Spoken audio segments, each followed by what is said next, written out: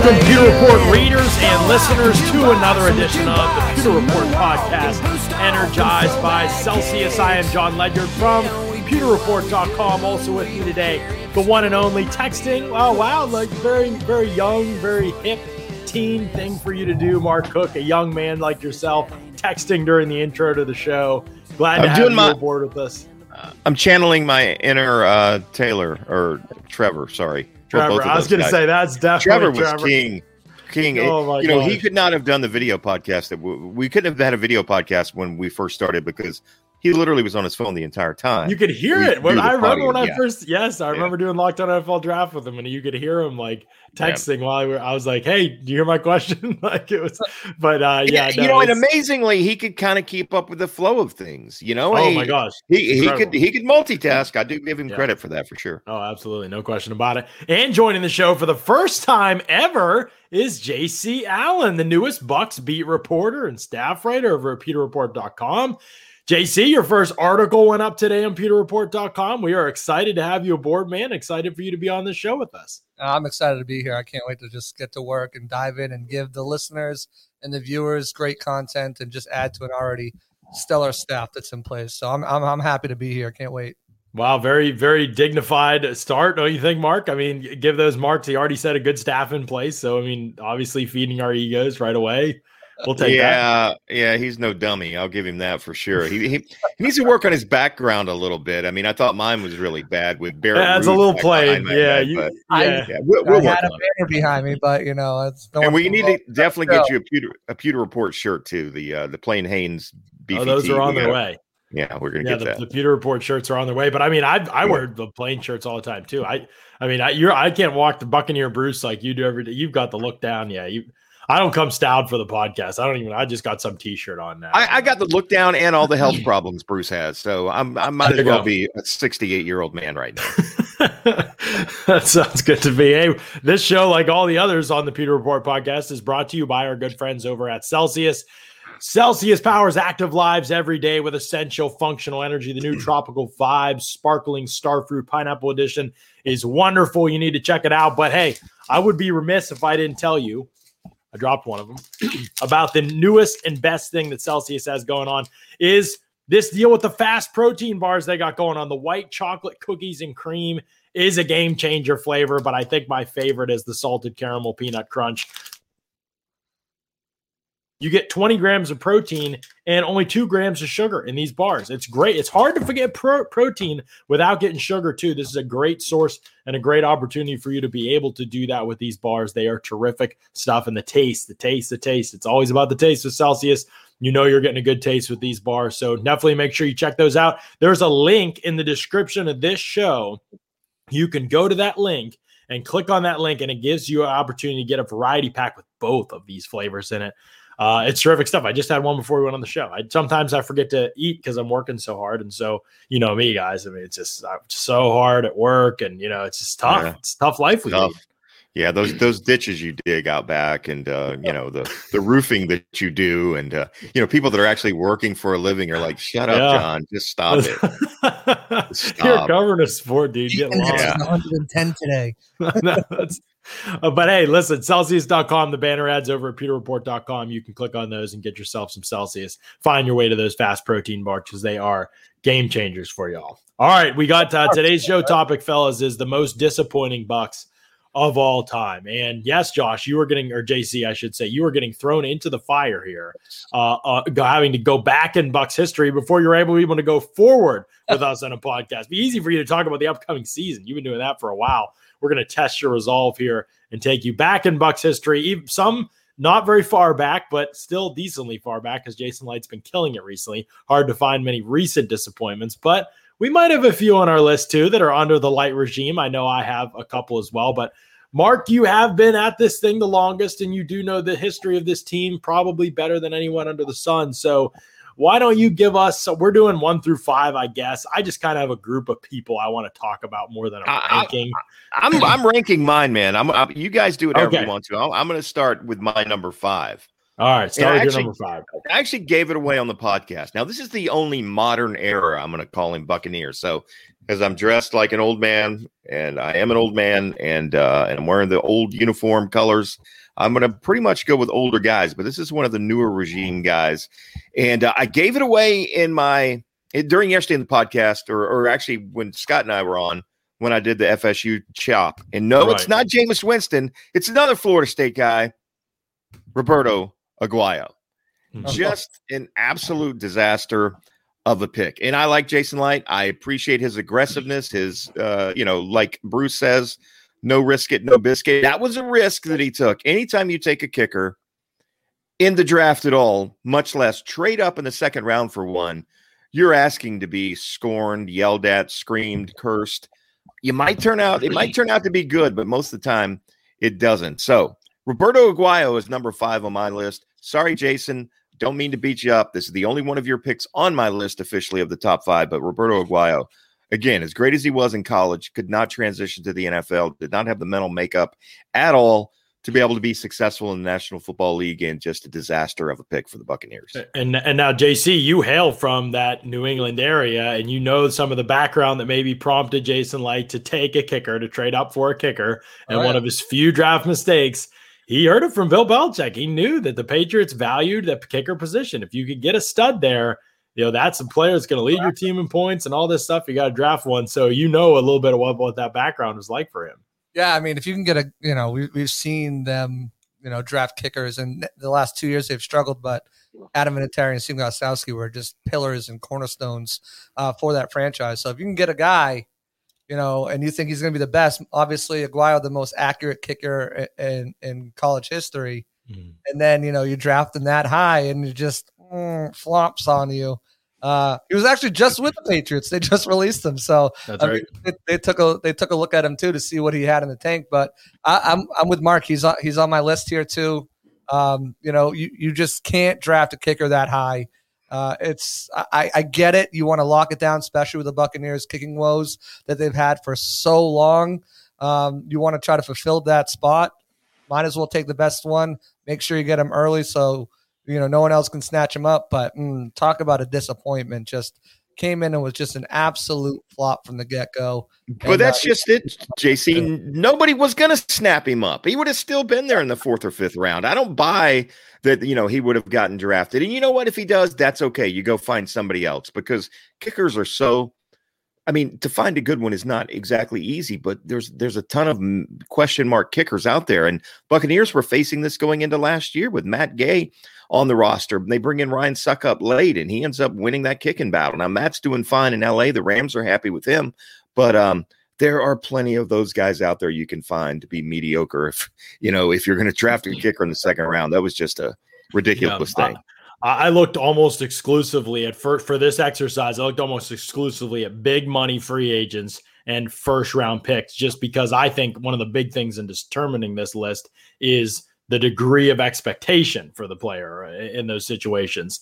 But Aguayo for a non-first, to trade up for a kicker, you basically have to be a Hall of Fame caliber kicker. There's no real in between to be worth it. And even then, you would probably, analytics would probably make an argument against it, but yeah, that's basic. So, you talk about pressure right off the bat, and obviously he completely folded in the face of pressure, and that's kind of been the story of his career so far. So good choice, I think, Mark, by you to have him in there, even though he obviously wasn't a first-round pick, wasn't necessarily a big money free agent signing, but he's got to be in there, right? That was just an absolute crash and burn, and a pick that was under a lot of scrutiny, especially because of the trade up in that situation. So, all right, JC, what do you got? Who's number 5 on your list? I had Aguayo in there as well, but just for the sake of keeping it, going with some different guys, I've got more than 5. I'm going to go here with let's go with MJ Stewart. Not just because of the disappointment of his career, but also the players taken behind him that have excelled, in this system, in this scheme. A second round pick, not necessarily as highly touted as a first round pick, but you draft a guy, you develop a guy, you invest in a guy, and that's what Jason Light has done here, investing in that backfield, in that defensive backfield, that secondary, and for him to just kind of fizzle out and not do anything and get outshadowed and overplayed by guys taken later than him, I think you got to throw him on the list of one of the most disappointing Bucks in recent history. Yeah, for sure. I mean, not a first round pick. So again, like maybe there's the expectation argument could be made against him, but I mean, Mark, you saw this firsthand. How bad was MJ Stewart? I mean, he was horrible as a Buck. There was not, was there even a redemptive game? I know only because I think I watched most of his snaps with the Bucks. I mean, how much better they got when they just cut him loose and he was no longer on the team. It was remarkable to see that with he and Vernon Hargraves. Yeah, both of those guys are really bad, and Vernon didn't make my top 5, but I came up with a next 5, and Vernon was definitely on that list as well. Mm. Vernon had a few shining moments at least, but as you said, John, there was not a whole lot of redeeming qualities to MJ Stewart. Now he seems to have found a home in Cleveland, but the couple games that I watched of Cleveland last year, whenever a player was getting burned in the secondary, usually was number 36. I think that was his number with Cleveland last year, and it wasn't surprising that it was MJ Stewart. Now, again, Cleveland seems to be a lot happier with him, but Scott Reynolds early on, and I mean early on, guys, said, and this is the thing about Scott. Scott's not afraid to challenge Jason Light or Bruce Allen or Rich McKay. He's fearless. And I know I remember him specifically telling Jason Light, he doesn't have the speed to cover man-to-man. He just doesn't. He can't keep up with guys if he gets in a trail position, he's beat. And Jason's like, he's trying to defend it in his mind, but Scott's it proved to be true, at least in the scheme that the Buccaneers were running when MJ Stewart was drafted. He was not a good fit at all, and clearly wasn't a good fit. Or Todd Bowles would have figured out a way to keep him as well. So yeah, for sure. That's not a terrible pick at all. The only thing that I would say that maybe one reason it wasn't necessarily in my list is there's guys that were worse. Is they really knew they needed secondary help, and they just threw a lot of things up against the wall. And if 50% of those guys ended up sticking, which, you go MJ Stewart, then you go Carlton Davis. One of those two guys turned out to be a really damn good football player. That's kind of what you have to do in the draft, particularly when you get out of the first round. But I'm not arguing with that. He was a bad pick, very disappointing for the Buccaneers when you look at where he was drafted. Right, for sure. And for me, again, these list isn't necessarily in any order because the order probably better than anybody, Mark. I just picked a bunch of guys that are disappointing, and I'm going to try to bring up guys that maybe you guys don't necessarily mention or I don't think you will mention. I got to throw Josh Freeman out there, though. I mean, and I know things got off to a good start with Josh Freeman, too. It didn't look like it was going to be that bad. But to me, that's part of what makes it so disappointing. Like, he's a quarterback in the first round and he starts off well. The expectation level should be that this guy is going to turn around your franchise. He's going to lead you back to the playoffs. He's going to be the next savior of the Bucs. And instead, not only was he underwhelming after that, but he didn't put his full heart and soul into everything that he was doing in Tampa Bay either. And so that makes it even more disappointing because the ability was there. Jameis, for all the issues that he had, he busted his tail to try to be the best version of himself that he could be. I don't think that happened with Josh Freeman. So to me, he's an easy inclusion in the most disappointing list, given that level of expectation and talent that he brought to the table. And, you could even go Jameis. He's not on my list. I don't know if he's on either of you guys' list. He's not on my list. But when you're the number 1 overall draft pick and you don't make it to your second contract, that's got to be disappointing. Now, again, if you're Jason Light, what was his choice, right? They needed a quarterback. They knew they desperately needed a quarterback, and it was him or Marcus Mariota. Neither one of those guys have lit it up. Mariota's a backup in Las Vegas right now. Who knows if he ever sees the field again as a starter? He was not very good at Tennessee. They went and traded for Ryan Tannehill that's how bad Mariota was essentially. So, but Jameis wasn't very good as well. But I don't disagree with Josh at all because, again, a guy that we saw talent, we saw glimpses of what he could be, and just to watch him fall off the cliff, people can blame Greg Schiano all you want. Was Greg the right coach for Josh? Probably not. Josh Freeman, neither was anybody else. He was out of the league. A lot. He was just so many self-inflicted wounds from Josh Freeman. It wasn't just Greg Schiano. I promise you, we know so many more things that we just can't talk about specifically. It wasn't just Greg Schiano. They weren't a good match. Some stories on the pod. That's true. He's opened up about it a little bit. JC was Winston. I want to stay on Winston for a minute here, just because this is divisive, right? I didn't know whether I was going to bring him up at the end of the show. I didn't think Mark would have him at all or mention him, and I didn't think you would have him. And I was going to bring him up at the end of the show. He didn't make my top 5, but I'm curious if he made yours and what your thoughts are on him. It was a back and forth, right? Because Winston, you look at he's got all the physical talent, right? He's got all the tools. Mm-hmm. Really, it's for him. It's always been decision making: when to throw an interception, when to take a sack, when to throw it away. Struggled with accuracy issues and stuff like that as well. But as Mark said, if you're the number 1 overall pick, and Jason Licht's hand, we're tied, it's really tough to not make it to that second contract. And not only that, not to even get a redeeming contract. You had to settle for a veterans minimum on a team. No interest around the league, basically. It's tough to put him as one of the most disappointing, because he did have some decent times here and decent games here, and there was glimmers more so than Josh had of hope. And I think that's why you still have a lot of these Jameis stands out there who, Jameis 101 and, all his little following and stuff like that will come at you and be like, Jameis is this, he's the most that, Buccaneers history. And it's difficult because of his potential and what he could have done if he could have just, right. got head on straight. I think Ben Leeper says it well here. It's not a question of whether he's a bust or not. That's almost a different discussion with Jameis in some ways. I mean, I think there could be correlation here, but the question is more specific even than that. Was he disappointing for what he was drafted to be? I think no question when you're the number 1 overall pick and if you don't get your team, that team doesn't even get to the playoffs. And I'm not saying that's all on Jameis, but certainly he's a huge reason why it didn't happen. I mean, the turnovers and the sacks that he took consistently, the accuracy issues that plagued him. You look at the receivers and the talent that they had and look at their numbers when things changed this year at the quarterback position. Every receiver on the team had their best catch rate of their careers with a different quarterback. And it was a lot. Cutter and Bruce Arians, they have a lot of similarities in their offense. They're both downfield, very vertical, aggressive passing attacks.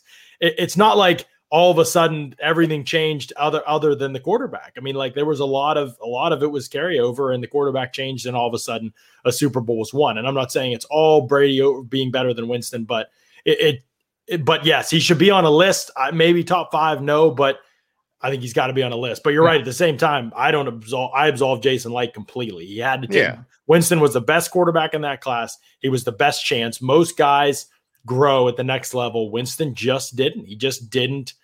They never cut out the things that really killed his game in college that you thought, he'll get good enough that no, it never really happened. So he's a fascinating conversation because he obviously leads the franchise in quarterback stats. But John, who's not disappointing, John? Oh, Briar Greaves Insurance Agency. That's what I was going to guess. Briar Greaves has been around 31 years. There's no Buccaneer players that have been around 31 years. There's nobody in that organization, I don't think, anymore that's been around 31 years. But Briar Greaves has been in the Tampa Bay area serving their customers in the Tampa Bay community for 31 years. The same amount of years that you and Ryan Griffin have been alive, John. That's a long time. You guys are getting pretty old up there. So Briar Greaves, listen, if you want to trust somebody, trust Briar Greaves. And I say that because I personally trust them with my homeowner's insurance. Scott Reynolds does the thing. We're going to get JC on the train. We're going to get your wife on the train because I'm sure she handles all of those things. Next time your homeowner's insurance comes up, give Briar Greaves a call. Let them compare and see. John, they might be able to save you some money. They might not. That's the great thing about them. They're not going to BS you and say, oh, yeah, and they're going to lower your limits to save you a little bit of money. They may suggest you do that. You may be carrying too high of limits. That's the great thing about them. They're just going to give you an honest assessment. You're going to have an opportunity to save some money, put some money in your pocket with a trusted source, and an extra benefit. Briar and Sam are huge Buccaneer fans. So at the very least, the worst possible case is they can't save you any money, but you get to spend 10 or 15 minutes talking Buccaneers football with them. Give them a call, 813-876-4166, 876-4166, BriarGreavesInsurance.com. Great stuff from Sam and Briar, as always. All right, number 4 on your list. Mark, who do you have? You guys have no idea who this is, and probably most people in the chat don't either. What? Really? 1991, the Buccaneers had the number 7 overall pick in the draft. They selected an offensive tackle from the University of Tennessee by the name of Charles McRae, one of the absolute worst. You're talking about a top 10 draft pick. It's hard to screw up top 10 offensive linemen, John. Normally, you pick in the top 10, you figure this guy's going to be a plug-and-play 10-year starter. It's usually these guys are pretty consensus around the league. The problem with Charles McRae was he did not love football at all. In fact, in a story with the Sarasota Herald Tribune back in 2003, they caught up with Charles McRae, and he admitted football is not the most and never has been the most important thing in his life. And to me, that's a huge red flag when you're scouting a football player. You've got to have guys in the building that love the game of football. Now, Charles was also drafted to bookend Paul Gruber. Charles played left tackle in college. They moved him to right tackle. It never was a fit. Charles hated the organization, guys. Charles came in, took one look at the weight room at One Buccaneer Place, the old One Buccaneer Place, and was quoted as saying, "My high school had a better weight room than the Buccaneers." And he's not exaggerating. No. Scott can tell you from the old building, they literally had the weight room out on a patio with an awning over it. It was outside, exposed to the weather. I mean, there wasn't even any air conditioning in their weight room. A lot of the guys actually went to like the local Bally's and whatever the fitness places were around to work out because it was just an embarrassment. But Charles McRae in itself was a complete disappointment. Again, how you can be this talented. And from a physical standpoint, he was a big man. He was a strong man. He had agility, all of these things. He just didn't love the game of football. And the Buccaneers used a number 7 overall pick. You know who else was drafted in the 1997 draft, guys, that the Buccaneers could have taken? Maybe you've heard of him.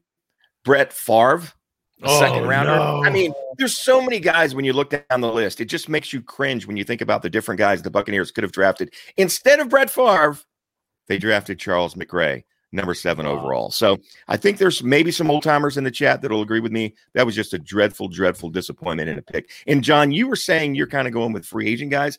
To me, I'm going with draft because the draft, free agent guys supplement your draft. The draft is the foundation. And when you continuously blow top 10 draft picks like this Buccaneer football team has done over its 46-year history, that's why one reason why up until this year, they were really them and the Cleveland Browns had the lowest winning percentage in the NFL, really in all the professional sports, if I'm not mistaken, over the last 20 or 30 years because of poor drafts. And Charles McRae, to me, was another example of that. And that's why he's number 4 on my list. Oh, great choice. No question about it. I think you're right about the draft, though. You're onto something. I mean, yeah, I think there's a guy, a free agent that I'll bring up here in a little bit that definitely made my list just because what was going on, I do not know. And this one was kind of on Jason Light, too. But man, most of these guys, when you look, it's a lot of draft picks. I mean, a lot of them before Jason Light was on board. So, JC, who's number 4 on your list? Number 4 on my list. I'm going to bring it back to the early 2000s. And we're going to go with Kenyatta Walker here. Kenyatta Walker. Yeah, must. Overall, but not just 14th overall. Traded a second-round pick up to get the guy. Tried to play him at left tackle. Couldn't hack it there. Meant to right tackle. He started about 70-something games for the club, but was just never really a guy. He was a jag there. He was just a guy that could hold up some blockers. He was never outstanding. He was heralded as one of the best, offensive linemen in the draft. Started following the Bucs, saw it, targeted him, gave up significant draft capital to get him, and it just never worked out. He was cut after 6 seasons and, went on to play, I think, 2 more years in the league before he was totally out of it. So, well, the biggest problem with him, JC, is he was a Gator. I mean, let's just face it. He's a Gator. He started the list with a Seminole, and then we spent 10 minutes talking about another Seminole. Yeah, okay, good point. Yeah, no. We've got another Gator coming up here, though, actually, so maybe we see a trend. Yeah, there's a trend there. And I don't disagree with that necessarily at all, JC. I mean, Kenyatta was a disappointment. Again, when you look at the perspective of where he was drafted and what you gave up to take this guy and the success that he had or the lack of success that he had. Now, he did end up starting that 2002 Super Bowl season, but I don't remember anything spectacular about this guy at all. I think everybody that remembers Kenyatta Walker playing remembers he was a penalty machine. He makes everybody gets on Donovan Smith because he has those 2 or 3 plays per game where he gets a hold, a false start, and a penalty called on him or whatever. Kenyatta Walker makes Donald Penn look like, not Donald Penn, makes Donovan Smith look like a future Hall of Famer. That's how bad he was. You talk about bad. He didn't just have a bad 3 or 4 plays. He would have entire bad quarters or bad halves. He was that bad. Sheesh. Wow. I remember his name. I remember him being a bust. I know he won a Super Bowl there with them, obviously, but it was more like surviving him than it was thriving due to his play for sure. So yeah, definite inclusion. He was on my list as well. I'll go another direction just to keep shaking things up. Mark Barron, man, I thought that was just such a bad pick. Like, first of all, the guy didn't work out at safety at all in the NFL. Then he switched to linebacker, has somehow survived. I don't think he's on a team right now. I don't think he got cut from the Broncos maybe last year. But I mean, I remember I watched him in Pittsburgh after his linebacker conversion he was a couple years into it, and he was just terrible. And I was just like, man, he just isn't good anywhere on the field. Like he doesn't have it. And that was a high pick, wasn't it, Mario? That was like a top 10 pick, I believe, seventh overall. And then there were some guys after him that were studs. Just a guy named Luke Kuechly. Right. Yeah, they got Levante David later in that draft. They could have had Levante David and Luke Kuechly in the same draft. You talk about a Sapp, Brooks, 2 Hall of Famers in the first round. I mean, this could have been another draft where they ended up with 2 Hall of Famers. Mark Dominic probably would still be here if he would have drafted Luke Kuechly. Well, maybe not, but he would have certainly had more feathers in his cap than he does right now. That's one of the greatest linebacker drafts of all time, man. What an unreal linebacker draft that was. Just studs everywhere. But yeah, definitely. I don't think Mark Barron at linebacker or at safety was one of those guys. So big disappointment in my mind. The chat's reminding about the Julius Pepper versus Kenyatta Walker loss. Oh God. Yeah, that was good. You know, you go back to Mark Barron. From I covered him from his, when he was drafted through his whole Buccaneer career. Probably not a more unpleasant guy to interview. And again, I don't know he was a bad guy per se, but he just brought nothing to the table when you interviewed this guy. And every time you asked if you could speak to him in an open locker room, he glared at you like you asked if you could sleep with his sister. Right? I mean, he was not. He was like, really? You really asking me to talk right now? And I don't know why we ever did, because nothing ever good came from this guy at all. He was a canned response kind of guy, and just not a lot of creativity there. He worked hard. I don't give him, he was a very athletic looking guy, but he was just not a good fit in Shiano's defense. And like you said, he had some success with the Rams later on when they moved him, but just not a great football player. He started off great. He had an interception his very first game against Carolina. I can't remember who was the good. Cam Newton was the quarterback in that game. It was at Raymond James Stadium, and the Bucs won, I think 16-10 in that game. But it was pretty much downhill from that game. Interesting. All right, so back to you, Mark. Then I think for number 3 on your list. This one may be a consensus, guys, but we're going to go back to the mid '90s and a man that played next to Michael Irvin in Dallas. And I don't want one person in this chat to lie and say they weren't excited when the Buccaneers signed Alvin Harper as the free agent, because there was no talent on this roster really at wide receiver at that point. I think Courtney Hawkins was on the team, and great kid, great guy, but he wasn't a superstar. We all thought that all of a sudden Alvin Harper was going to come to Tampa and continue the success that he had in Dallas. Problem was there wasn't a Michael Irvin lining up next to him in Tampa Bay. And that was just one of the problems.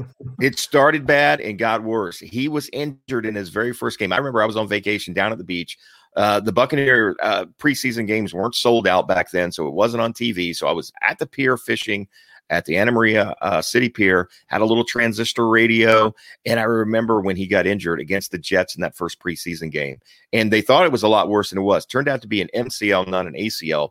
But his career was almost dead before he got started here in Tampa Bay with that injury. Missed the first 3 games of that season.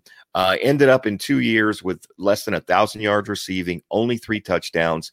One 100-yard game, if I'm not mistaken. In his final year in '96, he had 77 yards on 2 catches against the Broncos, and that was pretty much the highlights from this guy. He had more highlights for driving on a suspended license for not paying tickets than he did highlights on the football field. Just a bad dude, a real jerk. I had a run-in with him in the locker room. I've already told that story on the pod. I won't bore people again with it, but there's not many people that I dislike that played for the Buccaneers more than Alvin Harper. Just a total jerk.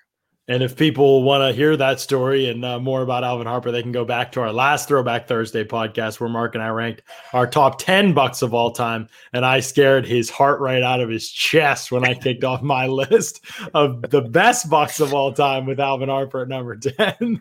Almost died because I was in mid-swallow of water. And you know that feeling when it's going down the wrong pipe? I saved it. I didn't quite die, but I thought I was going to drown on my own. I've gotten a great history lesson on Alvin Harper since then. Obviously, that was in jest, but still, I've learned a lot more about the Alvin Harper bust for sure. And you can see one look at the chat, and it reminds what Bucs fans think of Alvin Harper is pretty unanimous. So, yeah, that one was always going to be in there. He was on my list, too. All right, JC, who do you have at number 3? All right, I'm going to go, like I said yesterday, I'm going to keep it more modern because I don't know the history of the Buccaneers team as much as obviously Mark does, and I'm excited to learn more about it. But I'm going to go with a guy who came out the gate, drafted early, although you never should draft this position pretty early, but came out the gate, had phenomenal success, and then injuries kind of slowed him down, derailed his career to the point where he's just a myth and a legend, of what could have been. And we're going to go with the Cadillac Williams right here. Oh, that's interesting. Love Cadillac Williams coming out. I thought the guy was going to be a stud. Him and Ronnie Brown took the league by storm. Rushed for 1,100 yards as a rookie. And then after that, got injured and just kind of slowed down and came to a stop. The Cadillac died. The engine didn't have any tune-ups, no nothing. The wheels just came off and it was over. He threw a rod. There's no doubt about it. And I believe it was against Carolina on the road where he tore his knee up pretty bad. This is a guy whose cleats are still in the NFL Hall of Fame in Canton, Ohio, because he set the NFL record for most yards rushing in his very first 2 NFL football games. I think he had 100. I remember who he played in the first game. The second game, I think, was Minnesota on the road. He had a late, long 75-yard touchdown run to preserve the win for the Buccaneers. And things were looking really good. Scott Reynolds will tell you he was the 4th best running back taken in that draft, or 3rd best, or something like that. Because you had Ricky Williams. You had who did you mention? The other Auburn kid, Ronnie Brown. Was Ricky Williams in that draft? Cedric Benson. Yeah, Cedric Benson. Maybe not Ricky Williams. Yeah, I take that back. But the year before. But this was a case where 3 running backs were taken in the first 5 picks, and you took the worst one essentially. And guys, again, I like to look back at who they could have had. Right, another quarterback that's in the news today that beat Tom Brady in golf the other day. Aaron Rodgers was in that draft. John Gruden passed up on Aaron Rodgers the draft. Right. The 3rd best running back. Oh, Josh round. Is getting his first boo session on the pod. I love it. Boo. Well, let me explain. Patty, he's not most disappointing. Part of it is not necessarily disappointing as a player, but disappointing what happened to his career. Obviously, you started off, and if you're a Bucs fan, you're like, oh, yeah, we've got Caddy. Look at this guy run. He's amazing. As Mark just brought up some of his highlights from his rookie year, and then, boom, the injuries start to hit. And then that's disappointing, whether it's his play falling off on itself or injuries limiting him. It's still disappointing. You took him really high in the draft, and you didn't. At that position, you need an elite player, and you need one. You need an Adrian Peterson type guy who's going to play that long. But it is injuries. I mean, Cadillac to me, I disagree with Scott. I wish you were here. I'd tell him to his face. I think Cadillac was the most talented back in that class, but injuries derailed him. I thought Cedric Benson was the least, and he may have ended up. I don't know. Ronnie Brown had a good career. Ronnie Brown had the best career.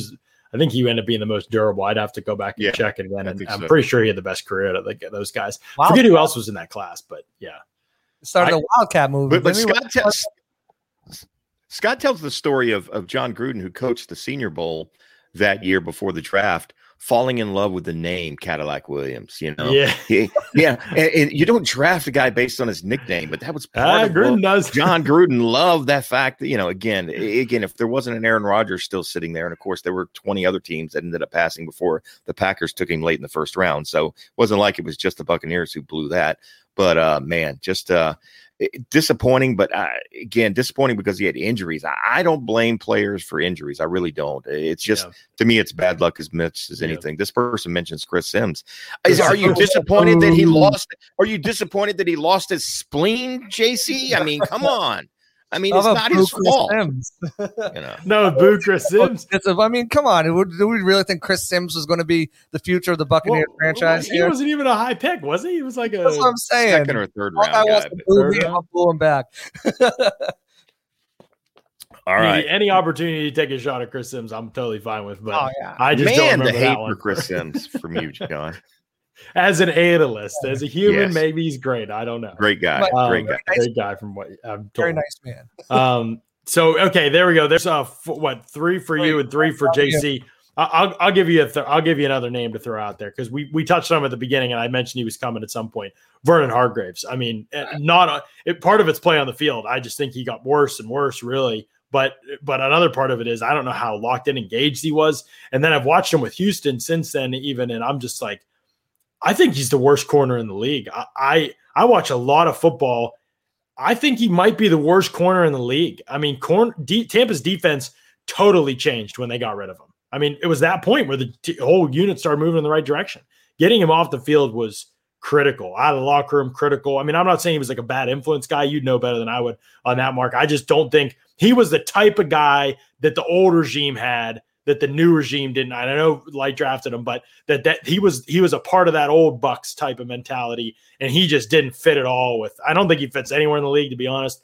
But mentality-wise, play caliber-wise, I don't feel like he fits at all with everywhere they've went at the position. They were so much better when they just finally were like, all right, we're done. And they needed a cornerback that year, and that was. I'd have to go back and look at the other players that were taken after him. I don't think the first round was a great first round that year. It was a bad. The Buccaneers moved down a little bit to take him. I'll admit, and this is hard for me to admit because I hate the Gators. He was my mock draft pick for the Buccaneers.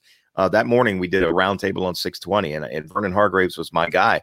And I was at the NFL owners meeting with Jason Light in Boca Raton earlier that year in the spring, and I jokingly said, "Please tell me you're not going to draft a Gator." And Jason turned and looked at me real seriously, and he goes, "Look, I drafted your Seminole last week. Cut me some slack."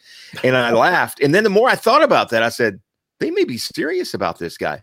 Me as a Seminole guy, I will say this: Vernon Hargreaves, the Gators weren't great during Vernon Hargreaves' career at Florida, but he was the best player in the secondary for a couple years there. I mean, you just didn't really throw his way. And I thought he was going to end up being a more physical guy as far as tackling. That was one of the things after he was drafted, Jason Light and Mike Smith both said, this guy will come up and hit you and he'll tackle you. But we didn't really see that when he got here to Tampa Bay. And, again, I think he was a good effort guy, and he wasn't a bad guy. He wasn't the most, fun, jovial guy to hang out with an open locker room, but he wasn't a bad guy per se. He was no Alvin Harper. But again, you played in Gainesville. What do you expect? You get what you ask for. Hey, speaking of get what you ask for Green Room, Spotify Green Room, and you're going to get it, especially with JC down here. He has been killing the Green Rooms for a while, and he's going to be on there a lot. So if you see him starting to fire up a Green Room, make sure you jump in there and talk to him. But Spotify Green Room is changing the way we talk sports. It's the only place for live audio conversations about the takes, rumors, news, and teams you care about. React to sports news as it happens, gather all your friends and watch parties for the biggest games, rep your favorite teams, and find your community. Better Sports Talk is just a tap away. Download on the Apple App Store and join the conversation with Spotify Green Room. We were on there a little bit yesterday previewing that Bolts game, and they end up coming up victorious. Tampa Bay remains. Congrats to the Tampa Bay Lightning on that Spotify Green Room. I told JC that Andre Palat was going to have the game-winning goal, and he had it on his stick, and he missed it. Yeah, I was screaming. That could have been not get it in there. There was so many opportunities right there.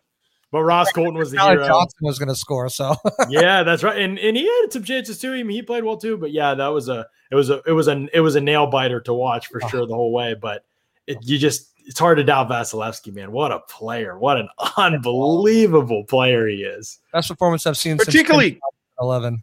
Yeah. Oh yeah. Particularly coming off of losses. I mean, Vazzy just doesn't lose after he doesn't lose two in a row, and in position, opportunities. Right. To put a series away, he just came up big. You know what I loved about seeing that last night after the final horn sounded or whatever they do in hockey. He rips his mask off and he's jumping around. You never see any emotion from this guy. They're wearing masks, so it's hard to tell body language and things like that. But, he doesn't get mad. He doesn't slam his stick down a whole lot. You almost think that he's not human back there. And I love to see that emotion on his face after he ripped that mask off and how happy he was. There's no doubt in my mind. And again, I'm no hockey expert, but the Lightning don't have two Stanley Cups in a row without Andre Vasilevsky at all. He's that good. That important. As good as talented as they were offensively, you still got to have a stud behind between the pipes. They just throw their sticks up in the air with like blatant no regard for anyone where they're going to land. It doesn't matter. Right. Out of the way. It just cracks me up how all year I just watch NHL players. I'm like, man, every player talks the same way. They say the same stuff. Every coach it's the opposite of the NBA to me. There's in the NFL too. There's no personality. There's no like anything. But then as soon as the Cubs won and it's over, Kucherov shirtless on the press, it's like they just bottle it all season long, and then they just go nuts with the cup, whoever wins it. Colton out there with a giant champagne bottle feeding the people outside of. It's just like they celebrate like no other. It's just but everything's totally buttoned up all year until that point. It cracks me up. Anyway, getting back to these lists here, because we got a couple more to finish up. Somebody asked about Michael Clayton, and I don't know if maybe I'm stealing somebody off somebody's list. I don't know. But I am curious to get Mark's thoughts here, because the $2 super chat from Lawrence Lowe, we appreciate that. We also appreciate Mr. Bucks Nation throwing a super chat out there. Tall Florida guy throwing a super chat out there. Appreciate those super chats. Those have been picking up again recently. We definitely appreciate those. But Michael Clayton, I don't know. I want your thoughts on it, really, because I know injuries were kind of part of it too for Clayton. He played for 6 years in Tampa Bay, but after his rookie year, I remember but 1 year. That's the crazy thing, John. I followed this team, and I really remember that first, maybe the second year a little bit too. But what was bizarre, he had an 80 catch, 1,100 yard, 7 touchdown rookie season. Then what year was his rookie year? His 2004. Four. And then he was there for 5 more years and never went over. 484 yards was his most ever. He never hit 40 catches again. Like, crazy. Part of his problem was who was throwing him the football. At one point, Bruce Gradkowski was the quarterback of this football team. And, there was Greasy in there. There was Sims in there. I mean, there was no real set established starter for a few of those years that he was here. He had a terrific rookie campaign. I wasn't real big on him coming out. I wasn't overly excited when the Buccaneers drafted him, but I thought, well, he's a big-bodied kind of guy. Wasn't particularly fast. Was more of a possession-type receiver in my mind. And, good guy. Does Buccaneer radio stuff on Sunday with Tom Krasnicki. I enjoy listening to his commentary. I think he's completely out of his mind on half the things that he says, but that's what I like about. I like radio people that are entertaining. There's no question about it. If Michael Clayton was nothing else on the radio, he's definitely entertaining. But just one of those. He was a mid-round guy in a not a great draft class, and just didn't live up to a whole lot of expectations. I wouldn't put him in my top 5. At all. I've got a guy here, John. You ready for my number 2? Go ahead. Yeah. Here's another history lesson for you two guys. 1982, the Buccaneers are on the clock. They're coming off of another NFC Central title in 1981. They get ready to make the draft pick. Now let's go back to technology in 1982. There was none of these things here, right? There was no cell phones and computers were in their infancy stage. You actually used an analog telephone to make your choice. So what happens is the Buccaneers are on the clock. They're debating. It's between 2 players, Sean Farrell, a guard, and a defensive end from Bethune-Cookman named Booker Reese.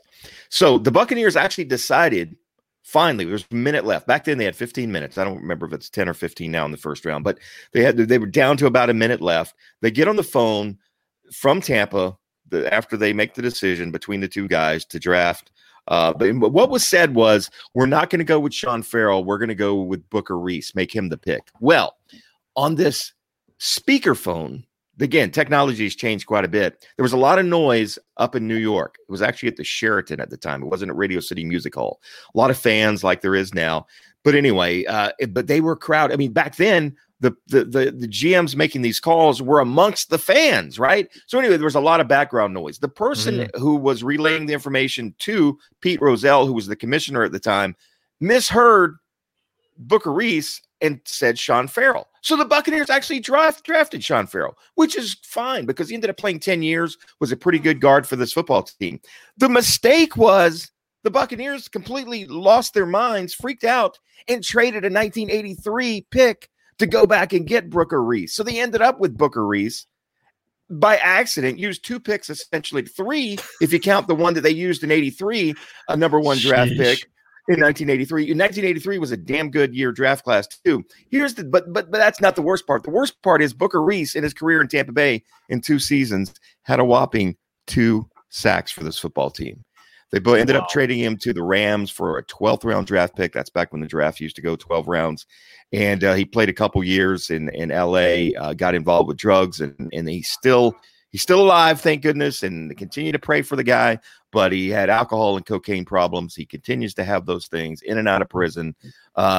Just an awful, awful draft pick for this franchise. And again, 82, 83, they go 2-14, 84. They go 6-10. Then they go 2-14, 2 years in a row. So it was kind of the start, to me, the catalyst of the downfall of this football team with the selection of Booker Reese. So again, they mistakenly drafted Sean Farrell, who turned out to be a much better draft pick, but then tried to correct that mistake by trading back up to get this guy and giving up an 83 number 1 draft pick to get a guy that ended up with 2 sacks. That was it. Trying to picture them like mistakenly drafting somebody today. It can't happen today. Technology is too good. Too many safeguards. Back then, it was literally a guy on a speakerphone talking to another guy in a crowded room on a speakerphone, and it was just brutal. That's hilarious. So Garrett brings up an interesting point before we get to JC's number 2. This list better have Bo Jackson. How do you see that one, Mark? Do you think that's fair? Didn't think about it. Oh, wait, we haven't done Mark's number 1 yet. Hold on. All right. Pulling back. Here we go. But over to JC. Go ahead, JC. All right. So I'm going to go with another defensive end that they kind of had. It seemed like they had no choice. I mean, they had a choice. It's the wrong word, but it felt like Gruden thought he had no choice but to take him number 4 overall. They were trying to get him in position to trade up and grab one of the most decorated and just impactful wide receivers of the last generation in Calvin Johnson. Didn't happen. We talked about running backs that they could have taken. If you're going to take a running back with my last guy, Adrian Peterson was a guy they could have had. Another.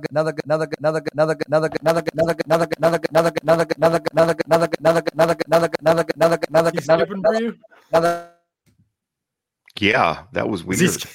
I thought he was like doing like a rap sample of some sort. Yeah, Josh, join back in. I don't know. It was like a sound effect or whatever. I was like, is that my connection? He was passionate about that choice. Yeah, no, he actually definitely wrote a song about it. Yeah, he was laying down the beats. And Josh, you back? Can you hear us? Are you back? Are you back? Are you back? Are you back? Are you back? Are you back? Are you back? Are you back? That's what you were doing, by the way. Absolutely. All right. Okay. I do have a rap song out there if you want to go check it out. I have no desire to at all. I was just saying how much better technology is today than it was in '82. Maybe it's not, because J.C. Allen might have drafted Sean Farrell with his last selection right there. We don't know because the connection was so bad. I can't wait to go back and listen to it. But Gaines Adams was the pick. I don't know if you guys got that far. Yeah, I figured that out. Yeah, I figured it out. You're right. Yeah, I mean, you could have had Patrick Willis, Adrian Peterson, Darrelle Revis. You went with Gaines Adams. Unfortunately, he passed away. But he gave you 13 sacks, I think, in his 2 years. And then never. I mean, that was it. So he passed away. He was in between teams, I believe, right? He wasn't on a. I don't think he was on a roster. This amazing defensive end come in, revitalize your defensive line. Monty Kiffin was stoked about him. Was he before or after Daquan Bowers, Mark? He was before. He was a little bit before, and Bowers was a second round pick. Yeah, second round pick. Guys. But Gaines, like Josh JC said, I mean, you're talking about a top 5 guy, and he just didn't live up to expectations. And again, it's sad that he died. The Buccaneers actually, I believe, traded him to the Chicago Bears. I think he was on the Bears roster for a second round pick after 3 years. It's a bonus disappointment. They got Aurelius Ben with that pick. And So it's a double whammy bonus disappointing. You got Gaines Adams, you trade him after a couple of years, and then you get Aurelius Ben, and neither of them did anything. Oh, yikes. But I will say this, getting 3 years of Gaines Adams, yes, he was disappointment. Then trading him for a second round pick at that point when he had 1 year and probably not a 5th year option on his contract. That was a steal. That's great. He was coming off a 1 sack season in his 3rd year after 2 6 sacks. And then he dies. You get a second round pick for a guy that passed away. Yeah, I mean, it's terribly tragic, and I don't even really remember. I mean, he passed away in his sleep, right? It was something something like that. It was a heart defect or something like that. Yeah, terrible. I mean, he was so young and awful. And some people were saying he was on the Bears. I thought he was on. I knew he was on the Bears, and then I thought maybe he wasn't on any team because it would have been his contract year. I thought he was a free agent, but anyway, either way, yeah, that was terrible. We never got to see if anything would amount to him after that, obviously, but. Daquan Bowers was another one, and those guys always remind me of the history of Clemson DNs. I mean, just even Cleveland Farrell recently hasn't panned out and at all. Shaq Lawson didn't pan out to live up to expectation. Remember, what's his name? Kevin Dodd was an early second round pick of the Titans. he completely busted. He's not even in the league. He was completely out of the league in like 2 years. There's other guys too. I'm sure that I'm forgetting about DNs from Clemson, but I don't buy into that as a draft guy. By the way, this is just random that it happened to be that way. Obviously, we're talking about crossing decades here, so there's obviously not much correlation. It's just funny how those guys have just not seem to work out for whatever reason. All right, so good choice by you. That's number 2. That was your number 2, right, JC? My number 2. I'm just gonna keep bringing up names again. Like I don't know like where to necessarily rank these guys, but like. Are we going to talk about Chris? I mean, Chris Baker is the cover of this episode right now. And I know it wasn't necessarily the biggest contract. I'm not saying he's number 2 and I'm not listing him in order necessarily, but I mean, he was a huge disappointment, right? I mean, like just his cavalier attitude, was eating a hot dog on the sidelines, got a can of dip in his hand. Like what was going on with this guy? You were around the locker room, you know, the effect of that. And obviously he didn't last very long. One season he was out of there, Mark, but it just seems like he was a disaster in every sense of the word. Is douche nozzle an actual word to describe somebody? If it is, that's be Chris Baker. Just a a-hole, you know, trying to keep it PG here. Appreciate that. Again, he ranks up there with Alvin Harper as far as guys that I just disliked, and Deshaun Jackson's in that list as well, just as far as guys, and Kellen Winslow Jr. or the second or the third or whatever he was. There's just a handful of guys that majority of these guys I've dealt with over the years have been pleasant, some great, some so-so. There haven't been that many turds, but he was one of them, definitely for sure. We knew, I mean, he had a reputation of being that way in Washington, but he had some production. He was coming off a 5-sack season. They thought he could help Gerald McCoy out on the inside and boost that inside interior pass rush. He was the guy that lit up. Was it Carson Wentz? I think he lit him up on an interception return. Yeah. He like clotheslined him blindside after the play was over, and then Jason Peters went to town, just like hammering Chris Baker. Came right at him, both fists flying. It was epic stuff because Peters is like the real BA dude you don't mess with, and Chris Baker was like running back to the sideline after a cheap shot. Oh, I don't think a dude in the league liked. He was very rare. Even guys that I didn't like, there's a handful of guys on the team that like him. He was not liked in that locker room by his own teammates, really, to be honest with you. And then when he left, was even a bigger jerk because that was when the Bolts and the Capitals kind of had a bit of a rivalry in hockey. And I remember him talking crap on Twitter when the Capitals beat the Bolts in like a playoff series or something like that too. How'd that work out for you, Christopher? Yeah, not good. Just a real jerk overall. And the thing is, as I was going to say, the Buccaneers knew that, what kind of guy he was. But again, he was coming off a pretty good year. Mm-hmm. But we were told that the Buccaneers, that was the same year they signed Deshaun Jackson, but they went to some of the veteran guys and they said, hey, are you going to be okay if we sign this guy? Because his reputation was known league wide. It wasn't just, with management and things like that. And a handful of players like, we can handle him. We can tame him. We can keep him, focused, blah, blah, blah. Well, it just never happened. And just a terrible, terrible signing. I think that was 2016 or was it 17 that he was signed? It was the Hard Knocks year, I believe. So, and he was caught humping a palm tree in that Hard Knocks episode. And that episode of him eating a hot dog on the sideline, I think was also from Hard Knocks. Just a right away, not a good human being. Yeah. Right. Somebody wants me to ask you about Broderick Thomas here. Ooh. I like the Sandman personally. Again, he was on a team that was just terrible. I mean, he was the only good football player on a really, really bad football team. I mean, this was 90, 91, somewhere in there. The thing about it, he was in a draft class where there were a ton of guys that went after him that were just studs and stars. I don't think it was Junior Seau, but there were some guys. I think Seau might have been the Eric Curry year. I can't remember. I'm getting old and forgetful, but there were some great football players in that class. I think Barry Sanders went just ahead of Broderick Thomas, and Deion Sanders went just ahead of Broderick Thomas. Maybe Barry was drafted right after Broderick, but he had a couple decent good years for the Buccaneers. I didn't dislike him as much as some people did, but he was a disappointment again when you're talking about drafting in the top 10 and a guy not living up to expectations. Broderick Thomas was certainly one of those guys that did. Yeah, for sure.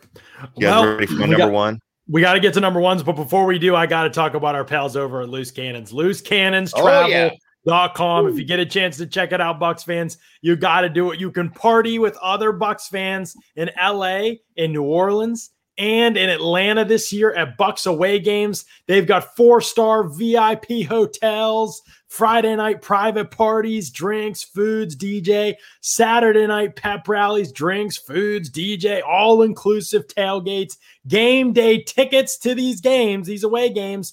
I'm telling you, it's an epic package put together by these guys. Let me give you an example of just what some of these packages look like. Let's look at the LA one, because I love LA. Look at this. If you get 4 people to go, you're paying about $1,000 per person. And this is, you get hotel stays, you get Friday night parties, Saturday night pep rallies. We're talking about VIP parties, not like going to the bar with your pals. This is like VIP stuff. There's going to be big name guests there. Jason Light's already said he's dropping in on one of these things if there's wings. You get the catered tailgate. You get tickets to the game. I mean, it's amazing what they have. Just go over to loosecannonstravel.com. Look at these away game packages. See if you can get a few people together and head out to these games. I think what Loose Cannons is doing is really, really cool. loosecannonstravel.com. You want to make sure you check them out and see kind of if one of these packages is right for you that they have offered here, because it's a great opportunity for Bucks fans. And let's just be honest. If you're like, oh, I'll do it another year, you don't know that you're going to get another team like this one. That's not promised to you. This is a team, man, that's worth investing and going and putting some money into one of these things. And they've created, I can't believe you get all that in those packages for like $1,000 per person. If you can get 4 of your boys to go, or 4 or girls, whatever, to go, I mean, that's just a great deal. So definitely check over, go see what those guys are offering, because it's some really good stuff what they've put together for Bucks fans. Yeah, and if you haven't been to LA for a game, what a great, I mean, that's so far of all my travels other than London, of course. You can't beat London, but hopefully the Buccaneers don't end up going back to London anytime soon. But LA was just a great trip a couple of years ago, man. I thought it was a great town, had a great time in LA. Can't wait to get back there this year. And you kept mentioning drinks. I will just say I've drank with the Loose Cannon guys before. They're not joking when they said there's going to be alcohol flowing. These guys may be alcoholics. I'm not trying to make any judgments here, but these guys can drink. I can assure you. I've been with them in some social settings where they could definitely drink. So it will be a good time. I guarantee you that. Whether the Bucks win or lose doesn't matter. You're going to have a good time. You may not even remember the game on Sunday if you hang out with these guys Friday and Saturday night, but anyway, yeah, I'm going to check it out. It's going to be fun stuff. loosecannonstravel.com. Check it out for sure. All right, number 1 for you, Mark. Who do you got? Josh, you have any like countdown music, any like a drum roll sound effect, anything there? Probably not, but we'll just pretend. Oh, on the clock. And with the first overall pick in the Bucks that sucked draft, Mark Cook presents Tampa Bay Buccaneers select. Oh, no, Bo. And here's the thing. Speaking of loose cannons, Sammer did this graphic for us. I believe it was Sammer that did this for me, because I did a story last year. What if the Buccaneers had drafted Bo Jackson, or what if Bo Jackson had played? Because they did draft him. And that's the crazy thing. We talked about Jameis Winston being the number 1 overall draft pick. Well, at least Jameis Winston played in Tampa Bay for 5 seasons. This guy never even played. John, you're going to have to switch it back. I don't know how to take the photo off, but I'm sorry. We're going to be stuck looking at Bo. This one hurts, man. You just click on it again. That hurt. Level of the Buccaneers organization is just that the heart, because you guys, he played for him. He told them, don't draft me. I'm not going to play for you guys. And Hugh Culverhouse said, we'll get him to play. Bo Jackson did not like Hugh Culverhouse, did not get a good vibe for him. He blamed Hugh Culverhouse for him losing his eligibility to play baseball at Auburn, because the Buccaneers flew him to Tampa on their team after telling him it would be fine, right? Well, and I did an article a few years ago on one of the 30 for 30s about Bo Jackson. I had an opportunity to interview Bo Jackson himself, and also Hugh Culverhouse Jr. Senior, of course, has passed on. Now, I will say this, believe what you want. Culverhouse Jr. told me the Buccaneers checked with the NCAA, and they were told it would not be a violation. Bo Jackson didn't want to hear any of that. When he got kicked off the baseball team and couldn't play anymore, there was no way, no how, no chance he was ever going to play for the Buccaneers. Yet they still decided to draft him with the number 1 overall pick. Again, Jameis Winston, at least he played 5 seasons. At least he holds the franchise record for most passing yards and touchdown passes and all of those things. Bo Jackson has exactly the same amount of yards rushing for the Buccaneers as you and I and JC have. 0.0. So that's my number 1. Because when you say disappointing, it fits the term. It's not necessarily his fault, but also because he went on to be all these other guys. They were just pretty much that we're talking about. They were just pretty much bad no matter what. You know, Right. they just haven't been good. But he was actually good and never did it with the Bucs. Refused to do it with the Bucs. So that That's in what some makes ways it hurt so much Yeah. worse, man. And in a time when the Buccaneers were just bad, this was '86. They were coming off a 2-14 season with Lehman Bennett, and they ended up 2-14 that next year. But apparently, Bo came to town, had dinner with some of the offensive linemen, and a few of them apparently, again, this is allegedly not confirmed, said, "You don't want to come here. This is a bad football team, a bad organization." And again, I jokingly said, but it's a true story. Hugh Culverhouse had Coke machines in Old One Buccaneer Place that the players had to pay 50 cents for a soda. I mean, again, you walk in the Buccaneer locker room today, there's just, first of all, they don't have any soda, but there's Gatorades, waters, energy drinks, whatever you want all over the place. Players just grab what they need. Hugh Culverhouse was so cheap, he charged his own players to buy a can of Coke. Bo Jackson took one look at that facility and talked to some players and said, no way, no how, no chance. And the fact that he got ruled ineligible to play baseball was the final straw. But the Buccaneers, and Hugh was just egotistical, thought he could waive $1 million. And they did offer him the largest rookie contract in the history of the NFL. Bo said, no, thank you. Opted to play baseball, ended up being an all-star for Kansas City, and then being a Pro Bowler for the LA Raiders before a hip injury ended his career. Wow, we're going long on this show, but I got to ask about this because I didn't even think about this. Iron Bear, we're not going to talk about Darrelle Revis. This is crazy because Darrelle Revis obviously was great before Tampa Bay, great after Tampa Bay, only spent 1 year in Tampa Bay. There's an argument he could have been the best. He could be the best corner to ever play football. Yet 1 year in Tampa Bay and wasn't the worst player on the field, right, Mark? But he was coming off. Remember, he was coming off that knee injury, right, with the Jets. He was coming off the ACL reconstruction, and I don't blame Greg Schiano completely for the play of Darrelle Revis, and I thought it was a good move because you talk about an awful draft class.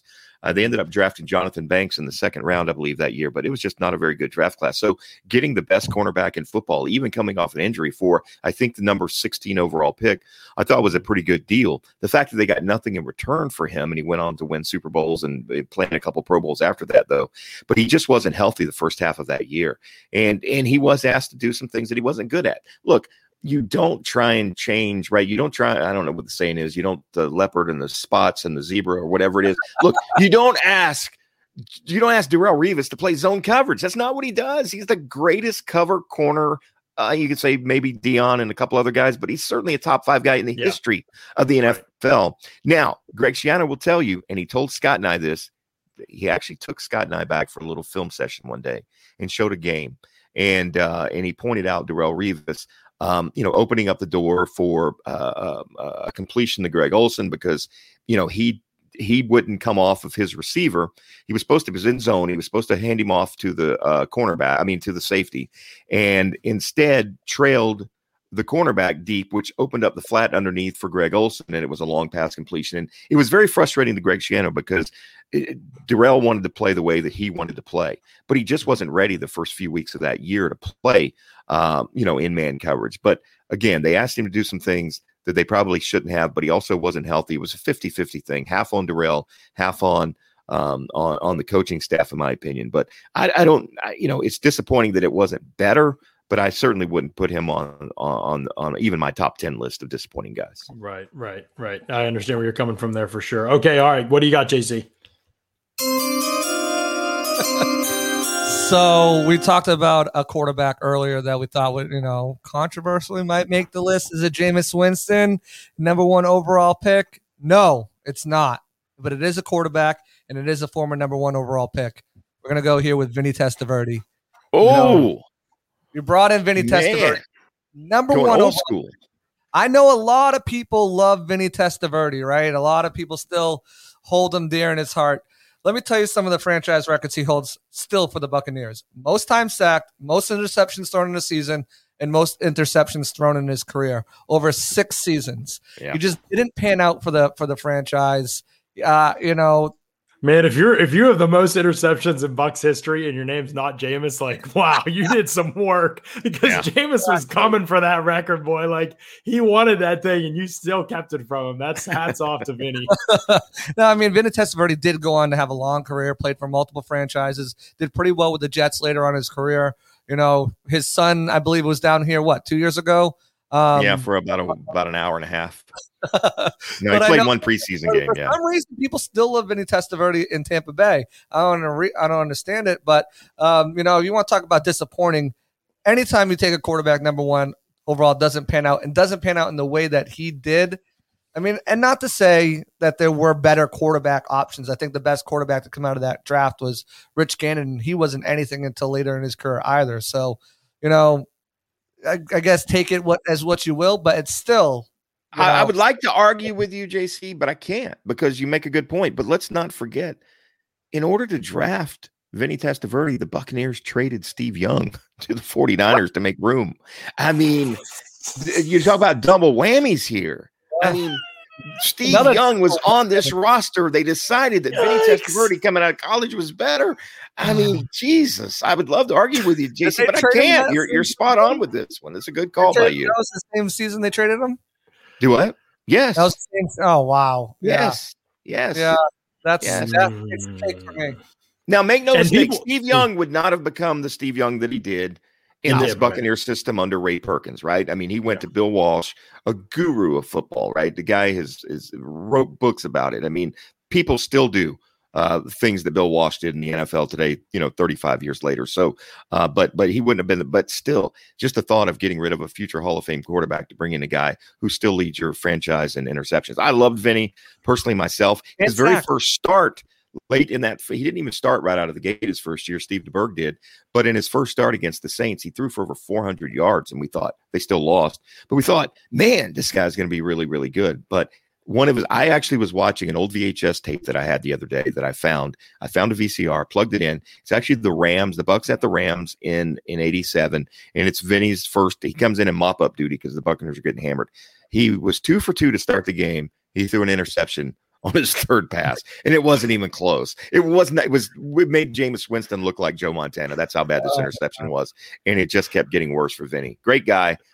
Colorblind too. Again, how does that slip through the cracks when you're evaluating and drafting a guy? What's up with the Bucs? Colorblind. What's up with the Bucs drafting quarterbacks who can't see and got eye problems? Come on, man. Number 1 overall at that. They need to add a team optometrist to their staff. Bruce, hey, those guys in the league, but those guys were disappointing. But you know what never disappoints everyone out guys? there. You know what never disappoints? What? And you guys know this full well because you experienced the beauty of Manscaped as well. And summer is coming. Summer's here, man. Are you ready to unveil your beach bod? You're in luck. Our friends at Manscaped just launched their 4th generation performance package, which includes the Lawnmower 4.0. You heard that right, the 4.0. Complement your summer bod with a trim from the leaders in male grooming. The sun is shining and calling your name, fellas. Join the 2 million men worldwide who trust Manscaped and get ready for hot guys summer. Oh my. By going to manscaped.com for 20% off plus free shipping with the code PEWTER, PEWTER is the code. It's time to bundle up this performance package 4.0. Let me tell you about this thing. It's got the trimmer, which you need, obviously. You should go without saying. The Weed Whacker ear and nose hair trimmer. This thing is a game changer. It's great. And the Crop Preserver ball deodorant, the Crop Reviver toner. I'm using the toner right now. The toner, right? You didn't need to tell us that, but JC, prove it, JC, prove it. No, don't prove it. No, don't prove it. Boxer briefs. The boxer briefs are incredibly comfortable. They're unbelievable. And a travel bag to hold your goodies. I'm telling you, this thing has everything. The technology on the trimmer is unbelievable. It's waterproof. There's a travel lock for it. There's a light so you can see everything going on down there. No nicks, man. You got to keep everything in tip-top shape. It's great stuff. You got to check it out. The Manscaped, the Performance Package 4.0. It brings that comfort to another level that you've got, and you can get 20% off plus free shipping with the promo code PEWTER, PEWTER. Pewter is the promo code there to make sure you take advantage of that special offer from manscaped.com. The offer is still on the table. The first $200 super chat we get, I will on camera live carve SR's initials in my chest hair. In your chest hair, right. Yes. No, not anywhere else. Maybe my back hair, but not going any lower than that. But anyway, all we need is a $200 super chat one day, and I will do it live on the air. I promise you. SR will be on my chest hair. All right, here we go. Number 1. You want the music? John? Yes, with the music. There we go. Go ahead, the music. And by the way, for everyone that's watching, a VHS and a VCR, it's this tape that puts on film that you put into your.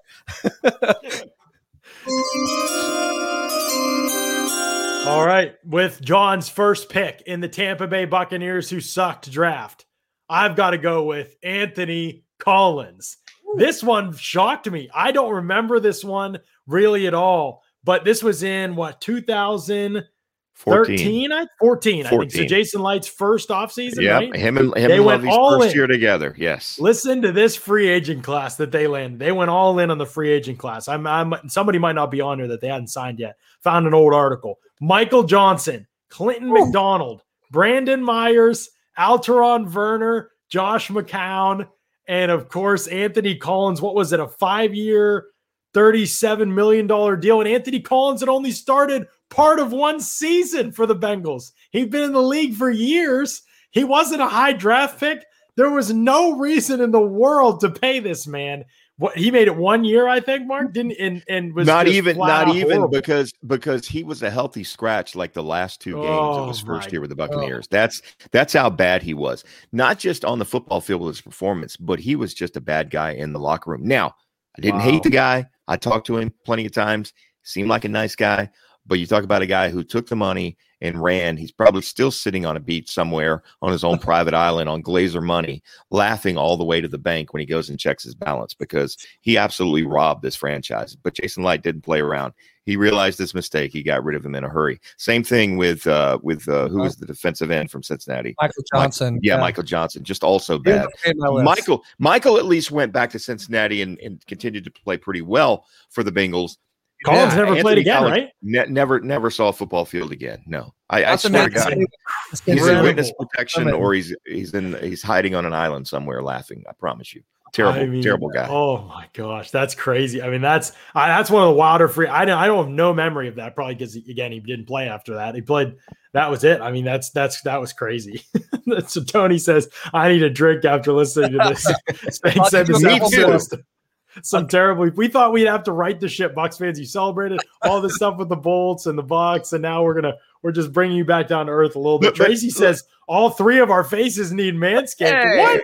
How are you talking about this immaculate playoff beard? Like I am actually going to shave now. Neck beard alone. Unbelievable. I'll throw a little bit more salt in the wound for these guys. I'll bring up Deshaun Goldson, safety from San Francisco. We'll bring up Austin Safarian-Jenkins. He was supposed to. How about Eric Wright, one of the worst cornerback signings ever? Just terrible in 2012. Ended up hardly playing. Eric Curry, right? Eric Curry was one of those guys. Derek Ward, a running back from the Giants, who signed a big deal with the Buccaneers, and this was one of his first things. He got here. They were passing out his equipment. He said to the trainers, well, the Giants gave me 5 pair of socks. I think the Buccaneers only gave him like 3 pair. I mean, that's the prima donna this guy was. He was pissed because he only got 3 pair of socks, not 5. Didn't last very long in Tampa Bay at all. Well, I mean, the Buccaneers made a great pick of taking Keith McCants at number 4 when they could have number 5. Yeah, that was the year. Yeah, they took McCants instead of Sayal. And Dexter Jackson, not the Super Bowl MVP, the wide receiver out of Appalachian State or wherever he was, who was just absolutely dreadful. He was an early second-round draft pick. Just terrible. I mean, we could have made a list. We could have done a top 25 of disappointing and still not been able to put everybody in here. There's been some bad guys. There's a lot of fun. And it's fun to think back and laugh about for sure. Goster Chairless Stank mentions. I just remember Goster because wasn't it Goster that went up against David Irving in that game? And Irving had like 5. I mean, it was like the game where everybody's like, oh, and he like literally ripped Goster's arms off and beat him to death with them. It was incredible to watch. Yeah, and Gossard was a nice guy, but he was on his last legs. I mean, this guy's knees were completely shot.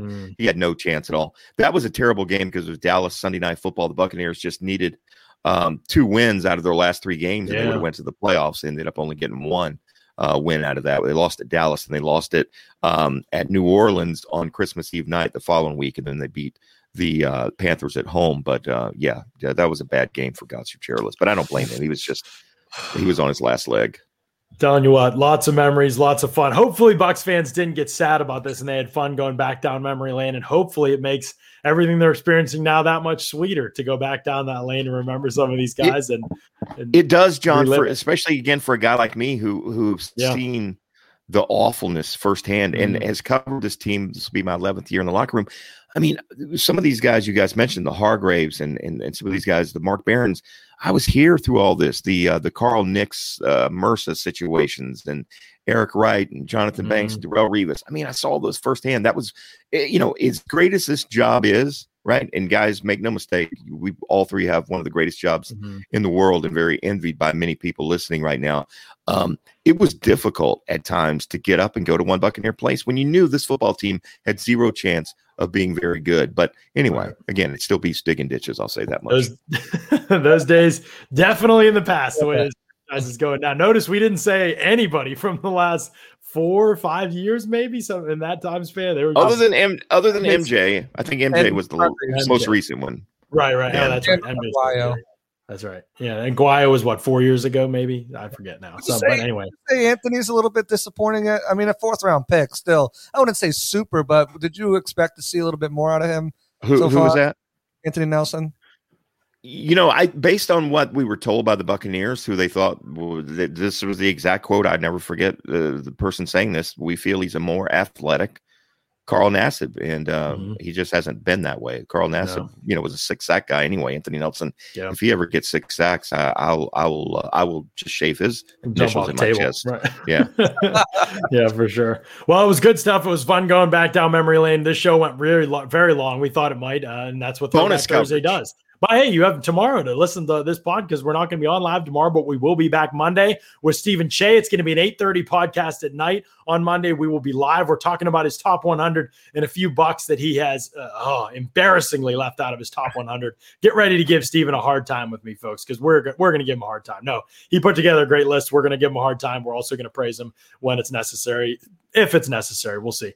Scott and Mark will be on talking about the 15 best bucks of all time on Tuesday. We got Tristan Wirfs coming on the show on Wednesday. Those Tuesday and Wednesday, those will be 4 p.m. shows as they're slotted right now. And I don't know what we're doing Thursday. We're having a party or something Thursday. We'll do something fun on the podcast as we always do. But again, for another week, we appreciate y'all so much for listening to another edition of the Pewter Report podcast. Out. Peace.